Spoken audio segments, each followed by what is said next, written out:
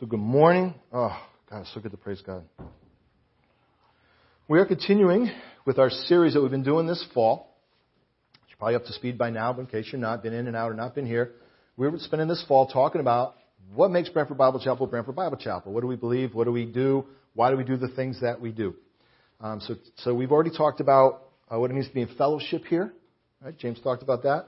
John talked about elders and deacons. No, James did elders and deacons, right? And John did baptism. We got more steps coming. We're going to be going right up through December.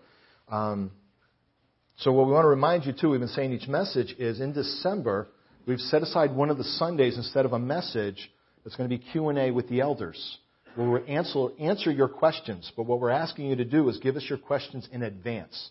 We're not going to take them in the fly and be kind of in conflict up here. So you can drop them in the box or give them to one of us anytime. Any of your questions, we'll review them.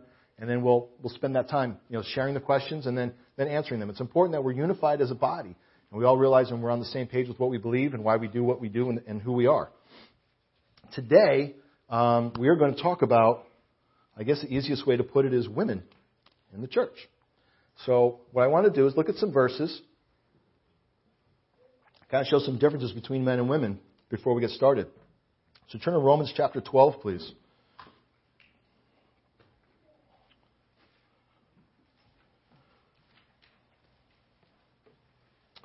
While you're turning there, I'm going to open up in a word of prayer. Father God, we thank you again for our Lord Jesus Christ, who loves us with a love that is unequal, immeasurable, and incredible. And as we spend time in your word this morning, we want him to be glorified and exalted as we grow in the knowledge of your word and in him, and as we continue to be transformed into his likeness. That's what we ask for when we study your word. Help us to understand your truth and to be submissive to it as it alters our lives and makes us in the image of our Lord. And we thank you in Christ's name. Amen. Amen. So Romans chapter 12, beginning in verse 4. For as we have many members in one body, but all the members do not have the same function, so we, being many, are one body in Christ, and individually members of one another. Having then gifts differing according to the grace that is given to us, let us use them. If prophecy, let us prophesy in proportion to our faith. Or ministry, let us use it in our ministering. He who teaches in teaching. He who exhorts in exhortation. He who gives with liberality. He who leads with diligence. He who shows mercy with cheerfulness. I don't see any difference between men and women in there, do you? I thought I had something there, but I must have missed it. It looks like it's the same for everybody, right? All right, let's turn to 1 Corinthians chapter 12. Got to have it in this one. I'm sure there's something different about us in this one. 1 Corinthians chapter 12.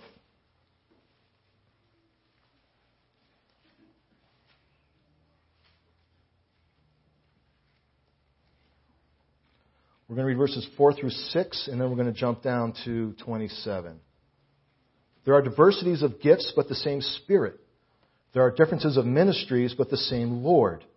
And there are diversities of activities, but it is the same God who works all in all. But the manifestation of the Spirit is given to each one for the profit of all. Let's scroll down to verse 27. I scroll, you flip. Now you are the body of Christ and members individually. And God has appointed these in the church. First apostles, second prophets, third teachers, after that miracles and gifts of healings, helps, administrations, varieties of tongues. Are all apostles, are all prophets, are all teachers, are all workers of miracles? Do all have gifts of healings? Do all speak with tongues? Do all interpret? But earnestly desire the best gifts. I don't see anything in there that says the difference between men and women outside of apostles. We'll say apostles were clearly men. I don't see anything different in there. All right, let's try Ephesians chapter 1. Got to find something in here. Can't give up. Ephesians chapter 1.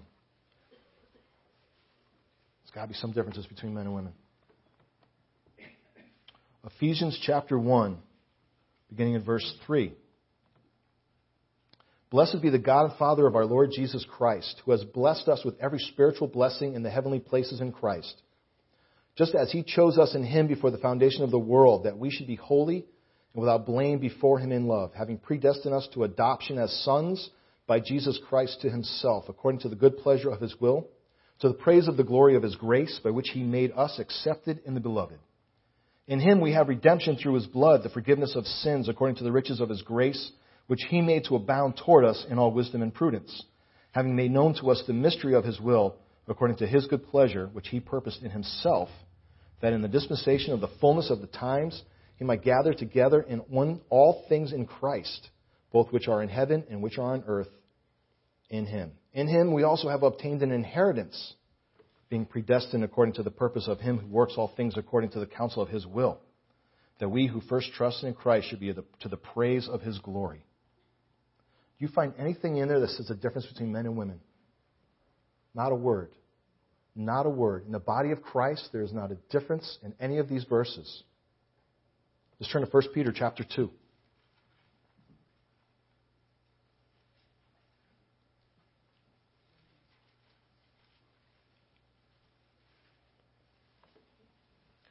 This has got to be just about men, I think. It's got to be, right?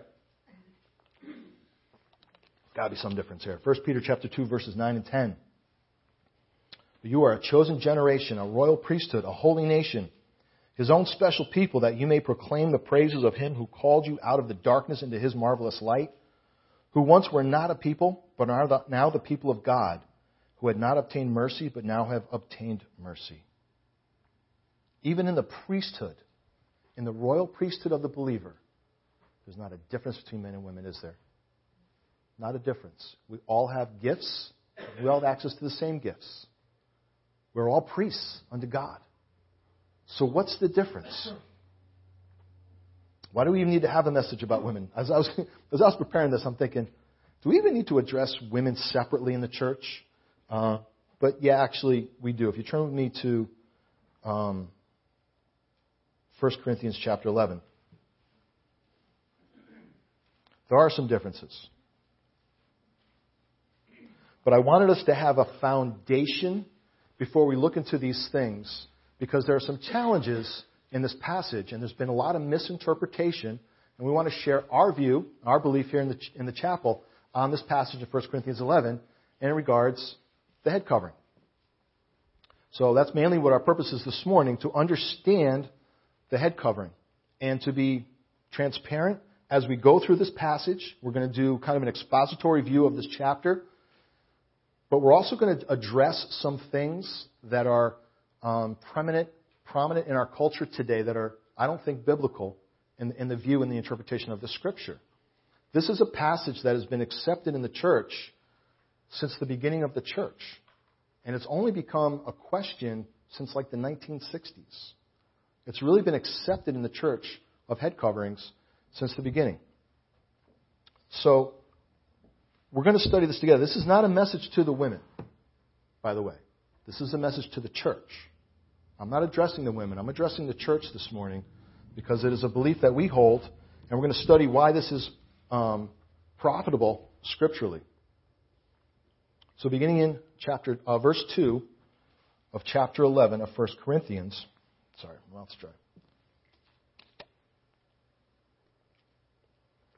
Now I praise you, brethren, that you remember me in all things and keep the traditions just as I delivered them to you.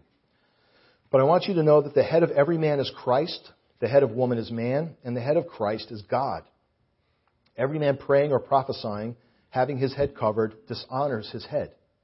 But every woman who prays or prophesies with her head uncovered dishonors her head, for that is one and the same as if her head were shaved. For if a woman is not covered, let her also be shorn. But if it is shameful for a woman to be shorn or shaved, let her be covered. For a man indeed ought not to cover his head, since he is the image and glory of God, but woman is the glory of man. For man is not from woman, but woman from man. Nor was man created for the woman, but woman for the man. For this reason the woman ought to have a symbol of authority on her head because of the angels. Nevertheless, neither is man independent of woman, nor woman independent of man in the Lord. For as woman came from man, even so man also comes through woman. But all things are from God. Judge among yourselves, is it proper for a woman to pray to God with her head uncovered? Does not even nature itself teach you that if a man has long hair, it is a dishonor to him? But if a woman has long hair, it is a glory to her, for her hair is given to her for a covering. But if anyone seems to be contentious, we have no such custom, nor do the churches of God. There are some challenging verses in there. Very honest, there's some challenging verses. But I think when we study them, and don't just read them superficially, I think we'll understand Paul's teaching, and it shouldn't be that hard what we want to do. But I want to thank God because last week, if you were here, if not, I encourage you to listen to the message. Our brother Rob Brennan came, guest speaker. No idea what we're speaking on as far as I know. And he came and talked about authority. He addressed the importance of subjecting ourselves to all authority. All authority is appointed by God. God has ordained all things from government to families to church. Everything is established by God. God is a God of order. God has designed things to be in a way so that there is order. Because when there's order, it glorifies God. It's the way God does things. It's the way God wants things. And this is part of that. The whole letter to the church in Corinth is addressing mistakes that they are making in the church. The whole letter. Right? It's going back to the sin that they didn't address. And we're going to talk about this. From here, he's going on through their behavior when the church meets in the Lord's Supper and the behavior of the church when they get together. So this is addressing a teaching that he thinks that they need to learn from that they're not practicing. In verse 2, the first thing I want to clarify, and this is where I think some people begin to take this as something that they can dismiss as Scripture, is he says, "Now I praise you, brethren, that you remember me in all things and keep the traditions just as I deliver them to you." Now, when we read the word traditions in English, we tend to think, well, it's just something that somebody said we ought to do, but it doesn't really matter. It's just something that they did. The word translated into Greek means precept. It's not something we've always done, like we have Thanksgiving dinner at 1 o'clock. That's a tradition. This is a precept. A precept in the Word of God is instructional teaching. So what Paul is saying is, we have been passing down these things to you that are instructions for you to follow. So remember me and keep them. There's a different way that we can use the word traditions, right? For example, you could say it's a tradition based on this word that we meet on the first day of the week and remember the Lord Jesus Christ. That's something that's been passed down from the first church. That's a tradition like Paul's using it. The fact that Branford Bible Chapel starts at 9:15 is Branford Bible Chapel's tradition. We could change that any time we want because there's nothing to do with Scripture. But we meet on the first day of the week, that's a precept. Understand? We observe the Lord's Supper. The things that we do, baptism, these are all traditions by that definition because they're precepts. They're teachings that have been passed on. So we want to be careful to observe and recognize the difference. Jesus Christ rightly and justly used this word to criticize the Pharisees often because they took the traditions from their fathers and exploited them for their own gain. And we would never want to do that in something in that regard. But this is a teaching from the Word of God. In this regard, practicing the head covering, as we're going to study it, does not take anything from anyone or keep anything from anyone. You can still worship, but it's a practice that was passed down. Now in verse 3, Paul writes this: "I want you to know that the head of every man is Christ, the head of woman is man, and the head of Christ is God." I think it's safe to say that this verse has established a biblical teaching, if you want, of a term that's used called headship. We call this headship. It is a recognition that God has things in an order and there's heads above other things. The head of every man is Christ, the head of woman is man, and the head of Christ is God. Now, I'm not going to replay Rob's message last week, but are we not called to be those who are in submission in all things? We're subject to one another. We're submission to God. Jesus Christ himself is the King of kings and Lord of lords. He has the name that is above every name. And yet, he submits himself to God the Father. And he has no problem with it whatsoever. He humbled himself to the point of death on a cross. It was not a problem for him to say, "He is my head." Jesus Christ did not exist to challenge God. The power and authority was not his to grasp and seek. It is not man's to challenge Christ for his head. According to this, man is the head of woman. It is not an opportunity, we'll be explicitly clear. Headship, especially when it comes to the Word of God and we understand the Lord Jesus Christ, has nothing to do with power, dominance, or superiority. It is strictly an understanding of the roles that God has given us, the way He designed us when He created us. And we submit to that. We accept that. It absolutely has been used as an exploitation for power in the church and in the home. Headship has certainly been used as an exploitive for power even in the home in marriages. But if we understand the Lord Jesus Christ, we look at headship as one that submits, that serves, that sacrifices. That's godly headship. Godly headship says, I will lay down my life for you. That's my responsibility. And that's responsibility when we look at headship. I have a job at work where I'm a supervisor, and I also submit. I have authority. We have a president. The president has a vice president. The vice president has my boss, who's an associate vice president. And then there's me, and then there's people under me. I give direction based on the direction from my boss. My boss gets his direction from his boss, who gets his direction from his boss. Right? We have a mission at the university. This is our purpose. This is what we do. And everything that's passed down and given as instruction is simply passed on to those who do the next step in the work. So when I give my staff instruction, they should listen to me as if it came from the president. Because that's the purpose. That's my job, to pass it on. And that's the flow here from God to Christ to man to woman. Now, if the president goes to someone who works for me and tells them something to do, they're not going to say, I can't listen to you because I listened to Greg. They can on their last day, but not on that day, right? And the same thing with me. Now, if I get told to do something by someone above my boss, the first thing I do is I go to my boss and say, hey, I want to let you know this guy told me to do this. He's at your level or higher, so I'm letting you know. That's the way authority and respect and headship kind of works. It's respect for one another, but accepting our roles. I can't go out and do what I want to do and disregard my authority. Man cannot do what he wants in the church and disregard Jesus Christ. Men's role in leadership, in headship, is to simply move forward the body of Christ in ministries according to the will of Christ, not their own will. If that happens, we are not following the Scripture. We are not following the Scripture in any way, shape, or form. It is not for men to do their will because they've been given a role of authority. It is for men to serve and follow the Lord Jesus Christ, and the Lord Jesus Christ alone in His will. And to ensure that in our ministries and in our work in Branford Bible Chapel, we're following the pattern and the work of the Lord Jesus Christ. That's all it is.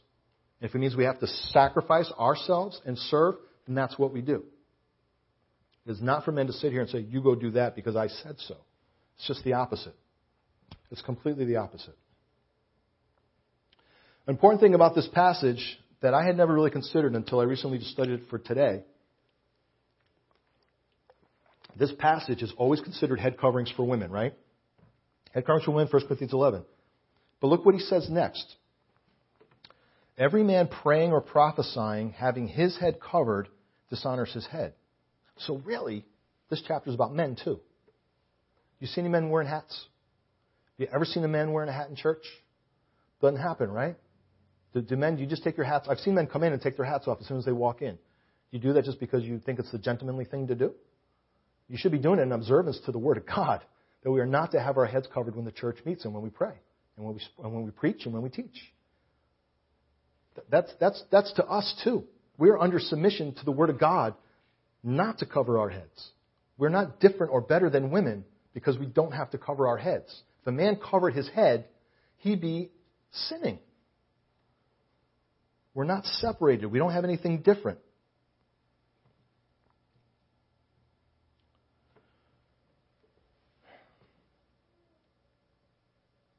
If a brother stood up with a hat on, wouldn't somebody say something?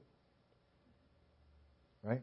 I know if they were within range, I'd be like, dude, hat, dude, right? I might even give him an elbow, right? Wouldn't make a scene or anything, but we would certainly address it. We're both under the same teaching of the Word of God. But men and women are different.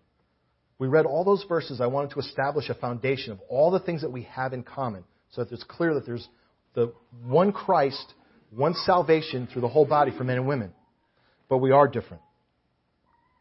Now in verse 5, every woman who prays or prophesies with her head uncovered dishonors her head, which is the man, for that is one and the same as if her head were shaved.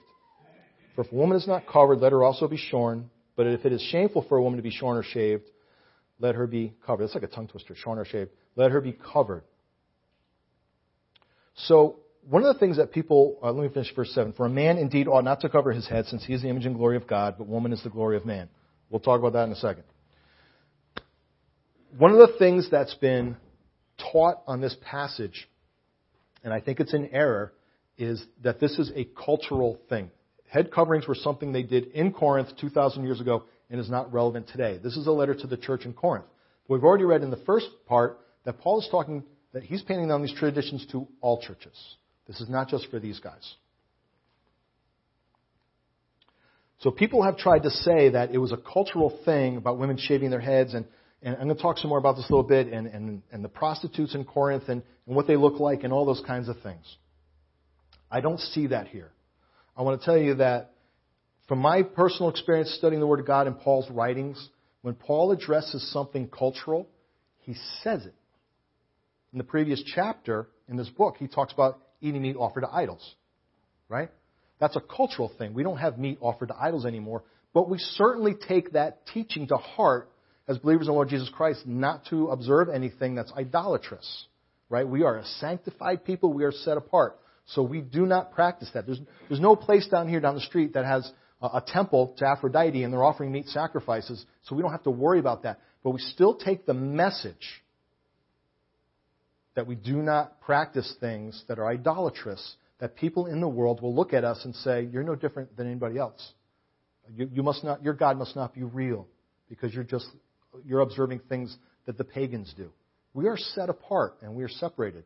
And so what we don't want to do is we don't want to take the illustration that was given at the time that they understood and gave a point and say, that's the point. It's not the point, it's the illustration. The illustration gives us the point that we are set apart and we are to practice these things.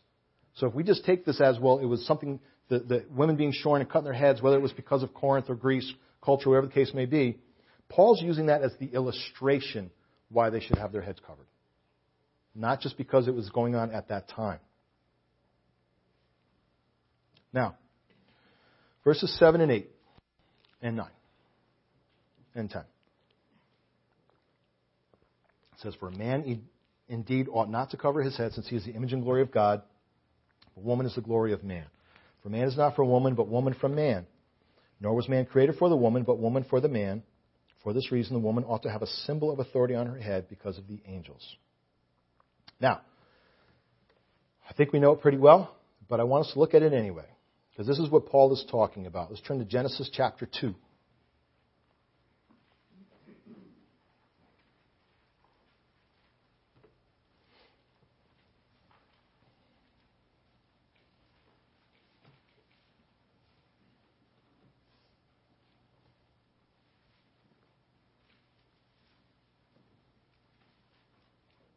We'll begin in verse 7. All the earth and heavens and waters and lands, plants, trees. How's that how the song goes? And the Lord God formed man of the dust of the ground and breathed into his nostrils the breath of life, and man became a living being. Scroll down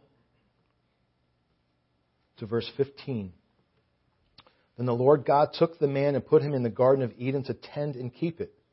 And the Lord God commanded the man, saying, of every tree of the garden you may freely eat, but of the tree of the knowledge of good and evil you shall not eat, for in the day that you eat of it you shall surely die. Who's in the garden right now? It's just the man.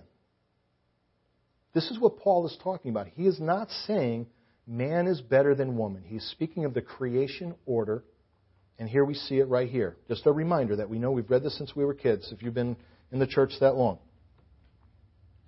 God created man. He said, let us make man in our image, is what he said, right? That's chapter 1. Then he says, it is not good that man should be alone. I will make him a helper comparable to him. Out of the ground the Lord God formed every beast of the fields and brought them to Adam to see what he could call them. Whatever Adam called each living creature, that was its name. In verse 21, the Lord God caused a deep sleep to fall on Adam, and he slept. And he took one of his ribs and closed up the flesh in its place. Then the rib which the Lord God had taken from man, he made into a woman, and he brought her to the man. And Adam said, this is now bone of my bones and flesh of my flesh. She shall be called woman because she was taken out of man. And let's just throw in, therefore a man shall leave his father and mother and be joined to his wife, and they shall become one flesh. Paul is bringing us back to the fact that God created them, and he created them in this order, and he created them with this purpose. He created man in his image, and then he created woman from the man to be his helper. That's all. It's not any more complicated than that. It's the order in which he made us. We don't have to make it harder than that. We don't have to complicate it and spin it around. But what happened in the garden? The serpent manipulated Eve, and then Eve went to her husband, right? Now you notice that God told Adam not to eat of the fruit. Eve wasn't even made yet. And yet when the serpent approaches Eve, what did she say? God said we should not eat it. So Adam taught his wife. So God said we should not eat that, and she knew. And yet the serpent lies to her and says, when you eat this, you will not die. And then she goes to her husband. And she says, he said if we eat this, we won't die. It's good for us. And there's where Adam fails. This is where headship falls apart. And why when the church meets, headship is important. Because God created everything to work this way. And the first man and the first woman did not follow God's protocol and order. And Adam did not exercise his headship and say, no. God said we shall not eat this. She went to her husband and said, should we eat this? He said it's good. Now, technically, if her husband said, God said not to eat that, she should have said no and walked away. Right? That's all she should have needed. But regardless, she still went to her husband. And Adam fails. Adam fails her, and he fails all of us, because now they partake of the fruit. That was Adam's job. That was Adam's job as head.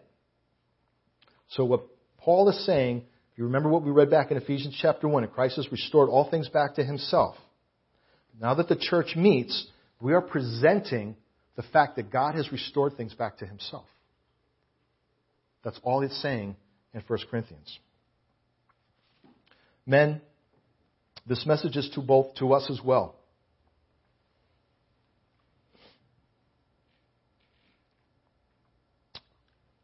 We have a responsibility in headship.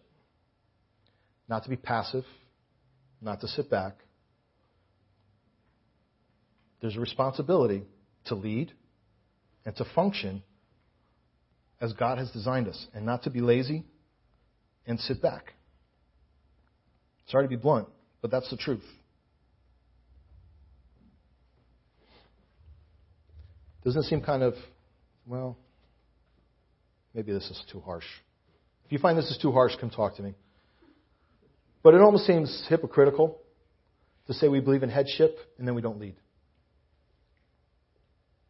Doesn't it seem hypocritical to say we believe in headship and then we don't lead? Amen. We are to lead in worship. We are to lead in ministries. We are to lead in prayer.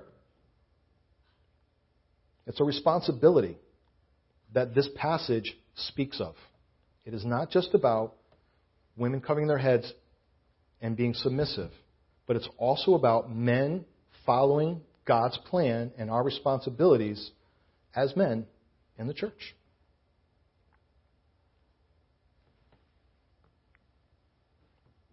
Now, in verse 10, he says this, for this reason the woman ought to have a symbol of authority on her head because of the angels. The word symbol is really one of the anchor points of this passage. It is just a symbol. You cannot cover your head and still believe in headship. It doesn't change it. But why do we do it publicly? Was it cultural? Well, we have a symbol called the Lord's Supper, right? We have a symbol called baptism. These are things that are symbolic that the church does. Symbolism does matter to God. He wants to see things. He wants to see us do things that represent what He has done. Now, there are a lot of things that could probably be brought out and argued, again, about whether this was a cultural practice or it's an ongoing practice. And the whole thing hangs upon, of anything else that you want to discuss, in verse 10, because of the angels. I'd like to hear someone who can tell me that this passage only matters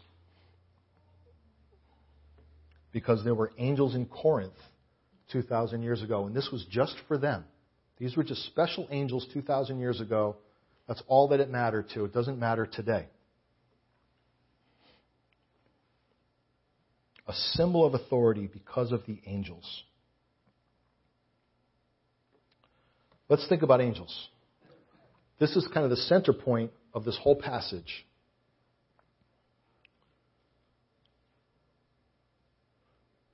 And he begins with, for this reason. Because of the angels. Not because of men, not because of the world, but because of the angels. Were angels not present when God created everything? Even before that, were angels not present when their fellow angels rebelled against God? Were angels not present when one who was the highest angel rebelled and said, I want to be like God? I am equal to God, and had to be cast out, and all those who followed him? That's a rebellion against headship. That's a rebellion against authority. The angels were there when their co-angels that they served God with and they worshipped God with. Lucifer was supposedly the head angel and leader of music and worship. And imagine someone here who's you've worked and served with and loved and worshipped God with, turns around and says, I'm the head of the church. I'm starting my own church. I'm the head of the church. Come follow me. Wouldn't you be brokenhearted? You should be brokenhearted. And that's what happened to the angels when there was rebellion in heaven.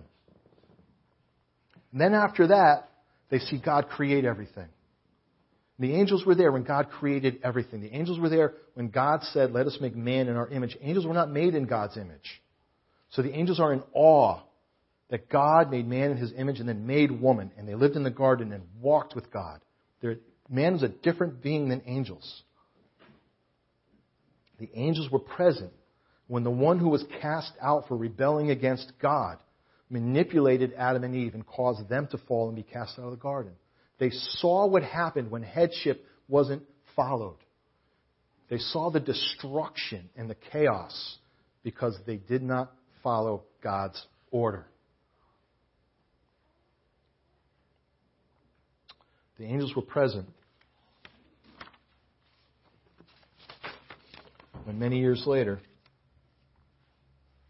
the one that they've been made to worship and serve came down from heaven and was born in a manger with a purpose and a plan. And the angels proclaimed, did not the angels proclaim the coming of the Lord Jesus Christ? Behold, I bring you good tidings. Who did that come from? It came from the angels. The angels were there. The angels were present when he was rejected by the ones he came to save. The angels were present. All that's happened since Satan fell, since man fell. And now they see the one that they have been made to worship and honor, suffering and hanging on a cross for those he came to save. The angels were present when the tomb was opened and the Lord rose again.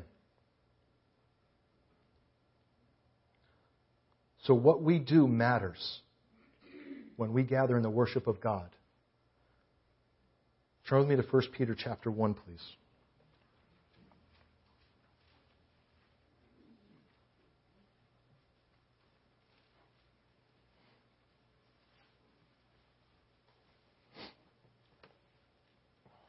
Oh, what they have seen. What they have seen. 1 Peter chapter 1 and verse 10.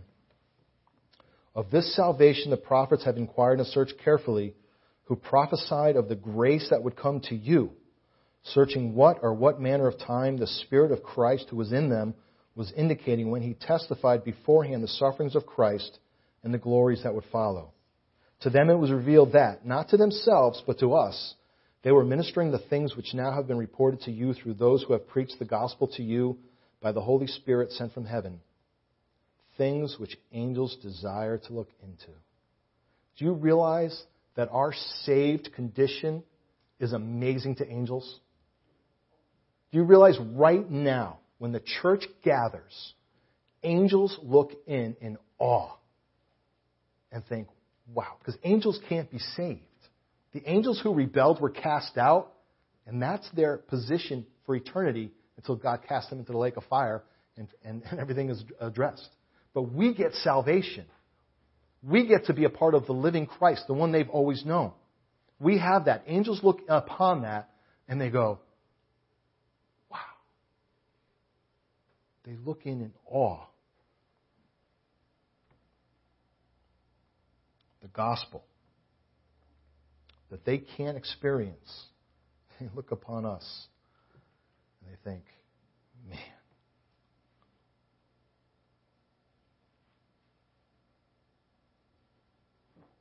So it's because of the angels. Anything else? I would like to know what contradicts the angels.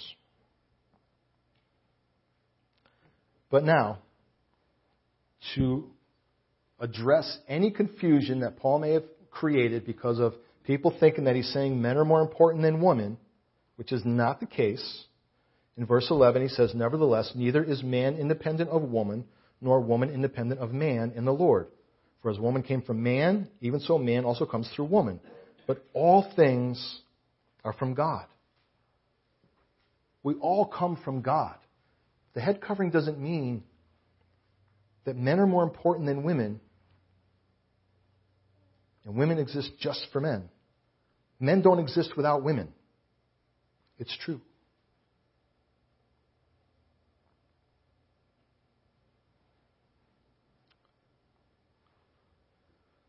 Judge among yourselves. Is it proper for a woman to pray to God with her head uncovered? Does not even nature itself teach you that if a man has long hair, it is a dishonor to him? But if a woman has long hair, it is a glory to her, for her hair is given to her for a covering. But if anyone seems to be contentious, we have no such custom, nor do the churches of God. So Paul begins and closes this portion with the fact that this is to all the churches, not just this church in Corinth. And what I think he's talking about in this passage is not that, everyone has to have a certain haircut and women have to have long hair. It's about how you wear your hair. Your hair can be short and feminine. It can be long and feminine. A man can have long hair and maybe not be feminine. But I did, But it's not to be feminine. That's what I think Paul is addressing. Boys are boys and girls are girls. That's the way God made us. That's the way we're supposed to present ourselves. So going back up to the chapter, we're putting this one together with the verse up above, when Paul talks about let her be shorn. Look, if you want to be a man, then just look like a man. That's basically what he's saying. Men are men and women are women. If you want to be a man, then make yourself look like a man.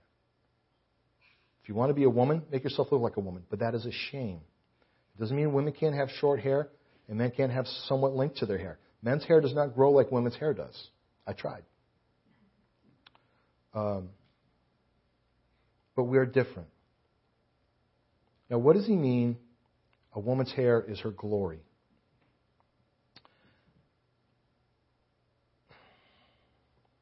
I suppose it could be looked at a lot of different ways. But it is something that draws attention. That's kind of what the word glory means. The glory of something draws attention to the other thing. So a woman's hair is her glory because you look at women's hair and you go, wow, you look really nice today. And I think that's a great thing. You should look beautiful. Use what God's given you. Whatever makes you comfortable and feel like a woman is wonderful. But what God is saying, when church meets together, there's only one who gets glory. And it's the Lord Jesus Christ. It is the Lord Jesus Christ. So whatever draws glory away from Christ, we're not to show it. It does not mean that just because you have long hair, you have a covering. What Paul is saying is, again, an example that women are different than men. And so when we get together, we show that we are back under the order that God made. Men are different than women, and women are different than men. And so we cover our hair as women to show that we recognize the authority that God has put in place. We submit to God.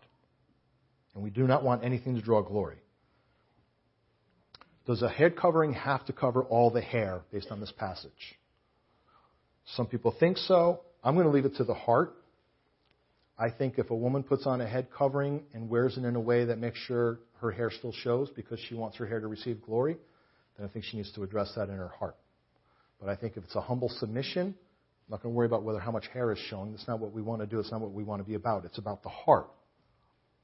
I'm going to put this on, but I want to make sure I still look really good. Kind of defeating the purpose. Kind of contradicting what we're looking to do here. We have no such custom, nor do the churches of God, if anyone seems to be contentious. We're not going to argue about this. We're not going to fight about this. This is a teaching throughout the churches. So what I want to share, I got to wrap up because we're supposed to get in corporate prayer. I still have more to do. There's a guy, I'm sorry, I didn't catch his name. I got it from someone else. But he broke down this chapter the following ways. In 1 Corinthians 11, chapter 3 is about headship. Chapters 4 through 16 are about the head covering. But now chapters 17 to 34, which we're going to get into shortly, is head remembering. Do I saying chapters? I don't know. Maybe it's a stroke. I don't know. I actually wrote chapter in my notes too. So verse 3 is about headship. Verses 4 through 16 speak on the head covering. But then he goes on to talk about head remembering. Because that's what it's all about, is honoring the Lord Jesus Christ. What we want to do, what our passion is to be biblical.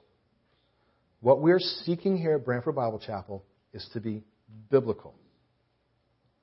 This is a biblical passage that teaches, and there's nothing in it that shows it was cultural, just the opposite. There are some people, there's one person in particular who is a very prominent pastor right now, very prominent on the internet and on videos, and some things he teaches exceptionally well, some things I disagree with him on. But he's very popular, and he wrote a phenomenal paper on the roles of men and women. And he is biblical and dead on in every single point about headship from creation to now. And then he gets to this passage and he says it was cultural. And I don't get where he gets it from. There's nothing in this passage that tells me it's cultural. So even those who agree with headship think that this is no longer to be practiced because it was just something that had to do with prostitutes in Corinth 2,000 years ago and when the women went out. But that's been disputed in research of the culture at the time.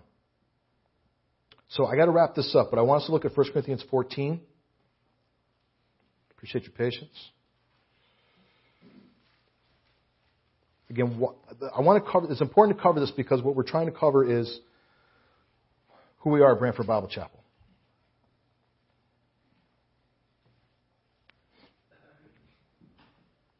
First Corinthians 14, beginning in verse 33. For God is not the author of confusion, but of peace, as in all the churches of the saints. Again, all these teachings are for all the churches. Let your women keep silent in the churches, for they are not permitted to speak, but they are to be submissive, as the law also says. If they want to learn something, let them ask their own husbands at home, for it is shameful for women to speak in church. Or did the word of God come originally from you, or was it you only that it reached? If anyone thinks himself to be a prophet or spiritual, let him acknowledge that the things which I write to you are the commandments of the Lord.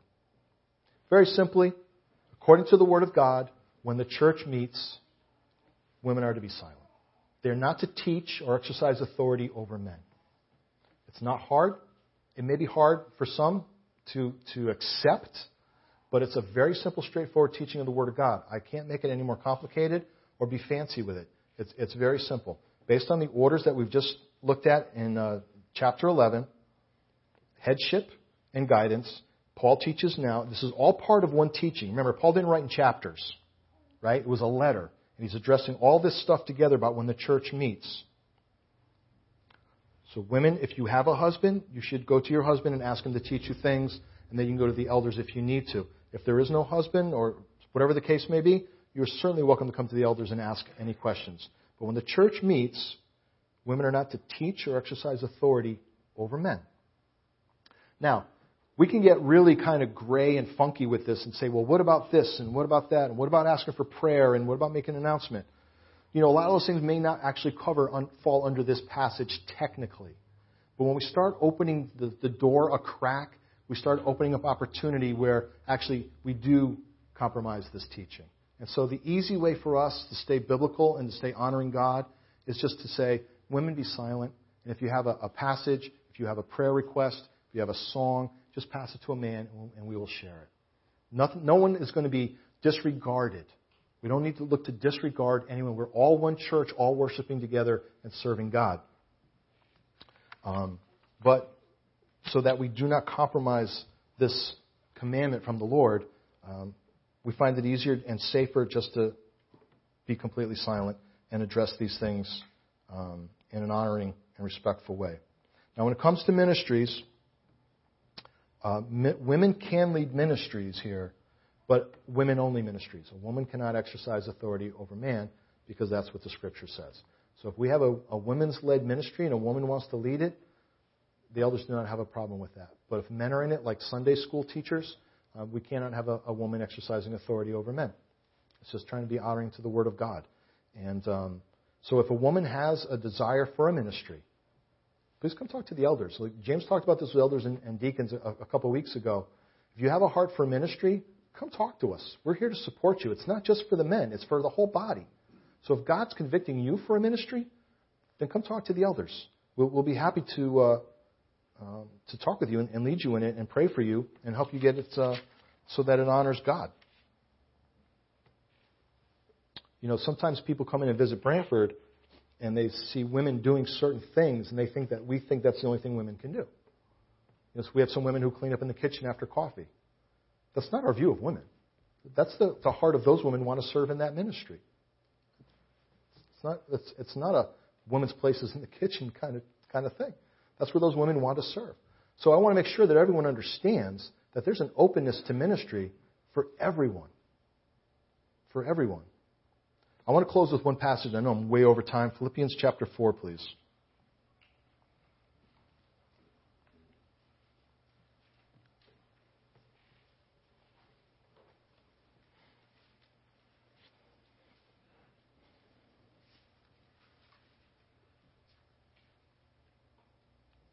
Philippians chapter 4.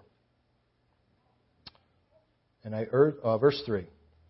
And I urge you also, true companion, help these women who labored with me in the gospel, with Clement also, and the rest of my fellow workers whose names are in the book of life. Help these women who labored with me in the gospel. Some translations will call them fellow laborers. Fellow laborers in the gospel. We're all working together for the same purpose. We're all working together for the one thing, the glorification of the Lord Jesus Christ, recognizing Him, glorifying Him, exalting Him. And so we want to do the things that He commands us to do so that He receives the glory. Any question on anything I've shared, any correction, any communication, please, more than happy to talk about it. Hopefully it wasn't a challenging or boring passage, but it's the truth of the Word of God, and we want everyone to know why we do what we do here. So let's close in prayer, and then we're going to have corporate prayer. Yeah. Sure. I tell you what, I ran way over, so we're going to put off corporate prayer for next week. I'll just close. Lord our God, we thank you again that men and women equally have been restored and reconciled to you by the work of the Lord Jesus Christ. Thank you that there is one Lord, one faith, and one baptism for all of us to participate in. There is one gospel for us to work towards. That there is no superiority in the body of Christ. There is one head. It is the Lord Jesus Christ in our lives and here at Branford Bible Chapel. So, Lord, help us to be convicted to your word, to observe your word with the sole purpose of humbly honoring and glorifying you.